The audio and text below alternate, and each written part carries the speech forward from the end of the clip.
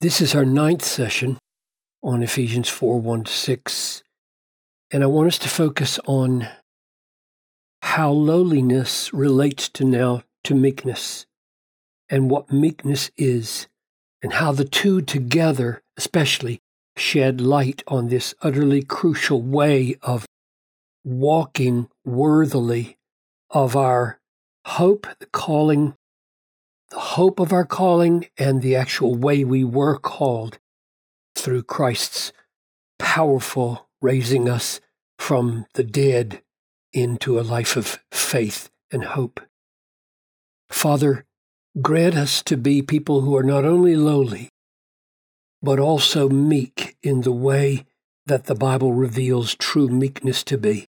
Help us not to shrink back from it, nor to water it down, nor to make more of it than it is, but to see it in biblical proportion and to be conformed to it, so that we can walk in a way that shows the worth of our amazing calling and the one who called us out of darkness into your marvelous light. I pray this in Jesus' name. Amen. So I pointed out a couple sessions ago that this with here is not repeated here. It's not with all lowliness and with meekness. And so those are probably a pair. And then it's repeated here. And that these three, long-suffering, enduring, and eagerness to maintain unity, are probably a group. So let's test this now and see what this pair reveals. Lowliness and meekness. And I suggested that lowliness is more basic as a disposition of how we see ourselves in relation to God in particular, and that meekness is a demeanor or a way of life, a way of acting, especially towards other people, that is rooted in lowliness. It gets its flavor and style, manner from lowliness as it meekly relates to other people. Now, I think the best way to figure out the meaning of meekness here is not to look it up in any dictionary. We all have the general gist of gentleness and kindness and not returning evil for evil. We have a general idea, but let's watch it in action. So first, let's go to Matthew 5:5, where Jesus says, "Blessed are the meek, for they shall inherit the earth." So meek people, in Christ's sense, are massively rich. Not in this life. We may be the poorest of all people in this life, but we know that just over the next horizon, maybe a year away, maybe 60 years away, we inherit everything, which creates a certain demeanor. Oh my goodness, this is not a sad person.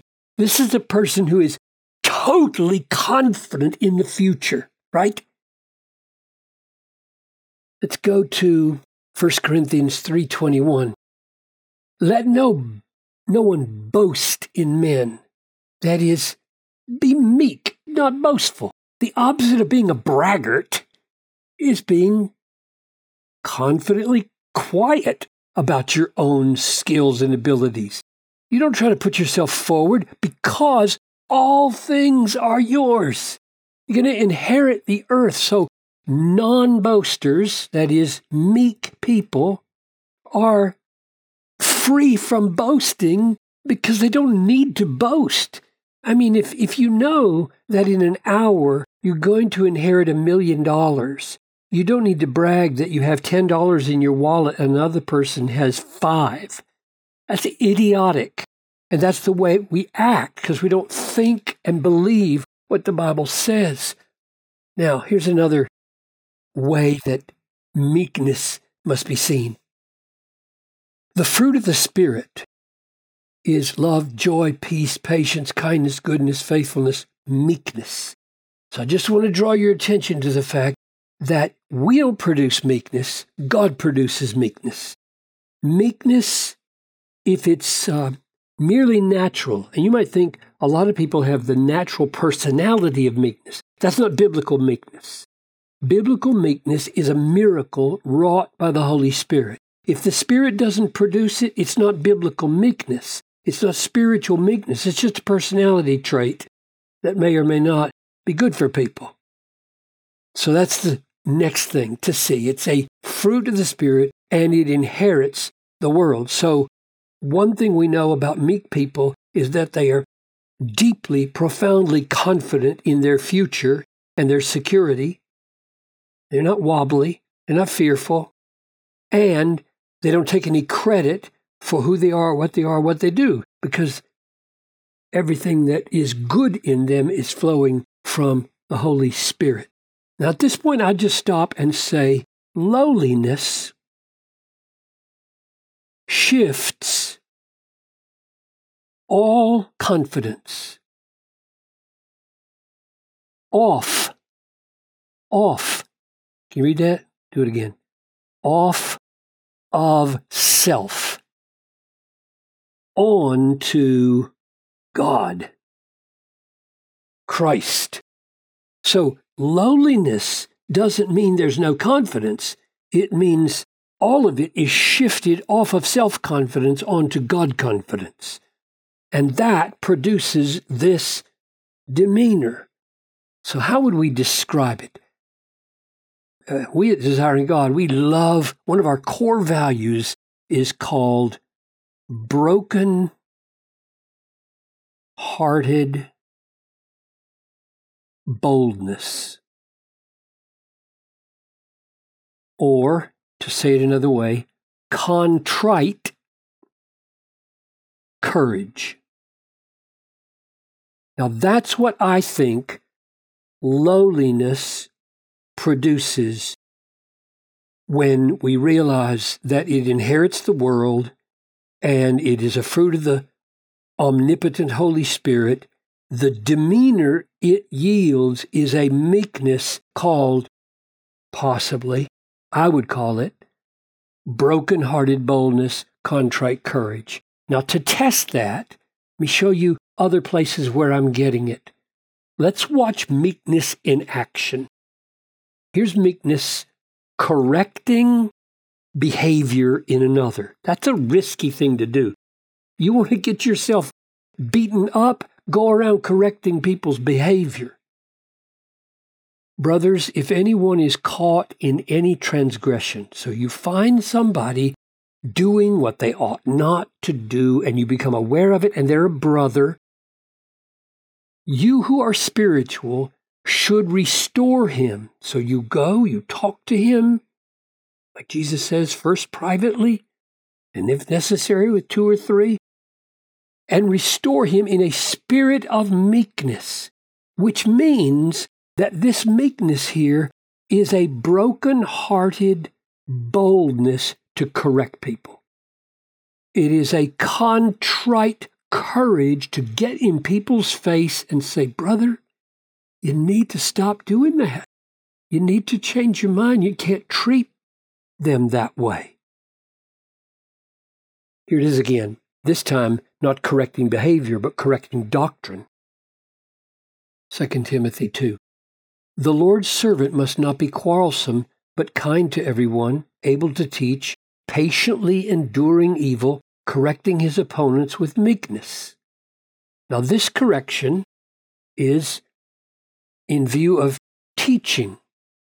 Somebody is an opponent in that they are teaching something that's wrong. They need to come to a knowledge of the truth. And you're the one who's got to do it because you're the pastor and people are saying, don't you know that small group leader is teaching heresy? You got to go talk to him. A meek person doesn't say, I'm afraid to do that. A meek person is as bold as a lion. The righteous are as bold as a lion, the proverb says. But how does he go? He goes with lowliness-flavored courage. Perhaps God may grant this opponent repentance, leading to a knowledge of the truth. That's the issue. You're confident that God will do his work, that they may come to their senses and escape from the snare of the devil after being captured by him to do his will. So the meek person has boldness to correct doctrine, and flavored by lowliness, and boldness to correct behavior, flavored by lowliness. Look at one more. Here's 1 Peter 3:15. In your hearts, honor Christ the Lord as holy, always being prepared to make a defense to anyone. So a meek person is not going to be a person who's crawling under a rock in the public sphere. He's going to be ready to make a defense to anyone who asks a reason for the hope that is in him. And oh my goodness, he's going to hope because he's going to inherit the world. Of course, he's full of hope. He walks through the world in boundless hope because he's going to inherit everything. But he's not a braggart because he doesn't need to be a braggart. It's sure. Yet, do it. Give your defense and your reason, your defense and your reason, do it with meekness and respect, having a good conscience, so that when you are slandered, those who revile your good behavior in Christ will be put to shame. So a meek person is a person who has the courage to bear witness in the face of slander and in the face of reviling. Do you get the gist of what I'm saying? Meekness is great courage to bear witness, great courage to correct others' erroneous doctrine, great courage to correct behavior that is wrong, because it is a fruit of the Holy Spirit, and because we're going to inherit everything in the end. And therefore, we have a lowliness-flavored courage, contrite courage, broken-hearted boldness, as a paraphrase of lowliness-flavored life that yields a demeanor of an approach to all people as totally courageous, totally confident in God, meekness.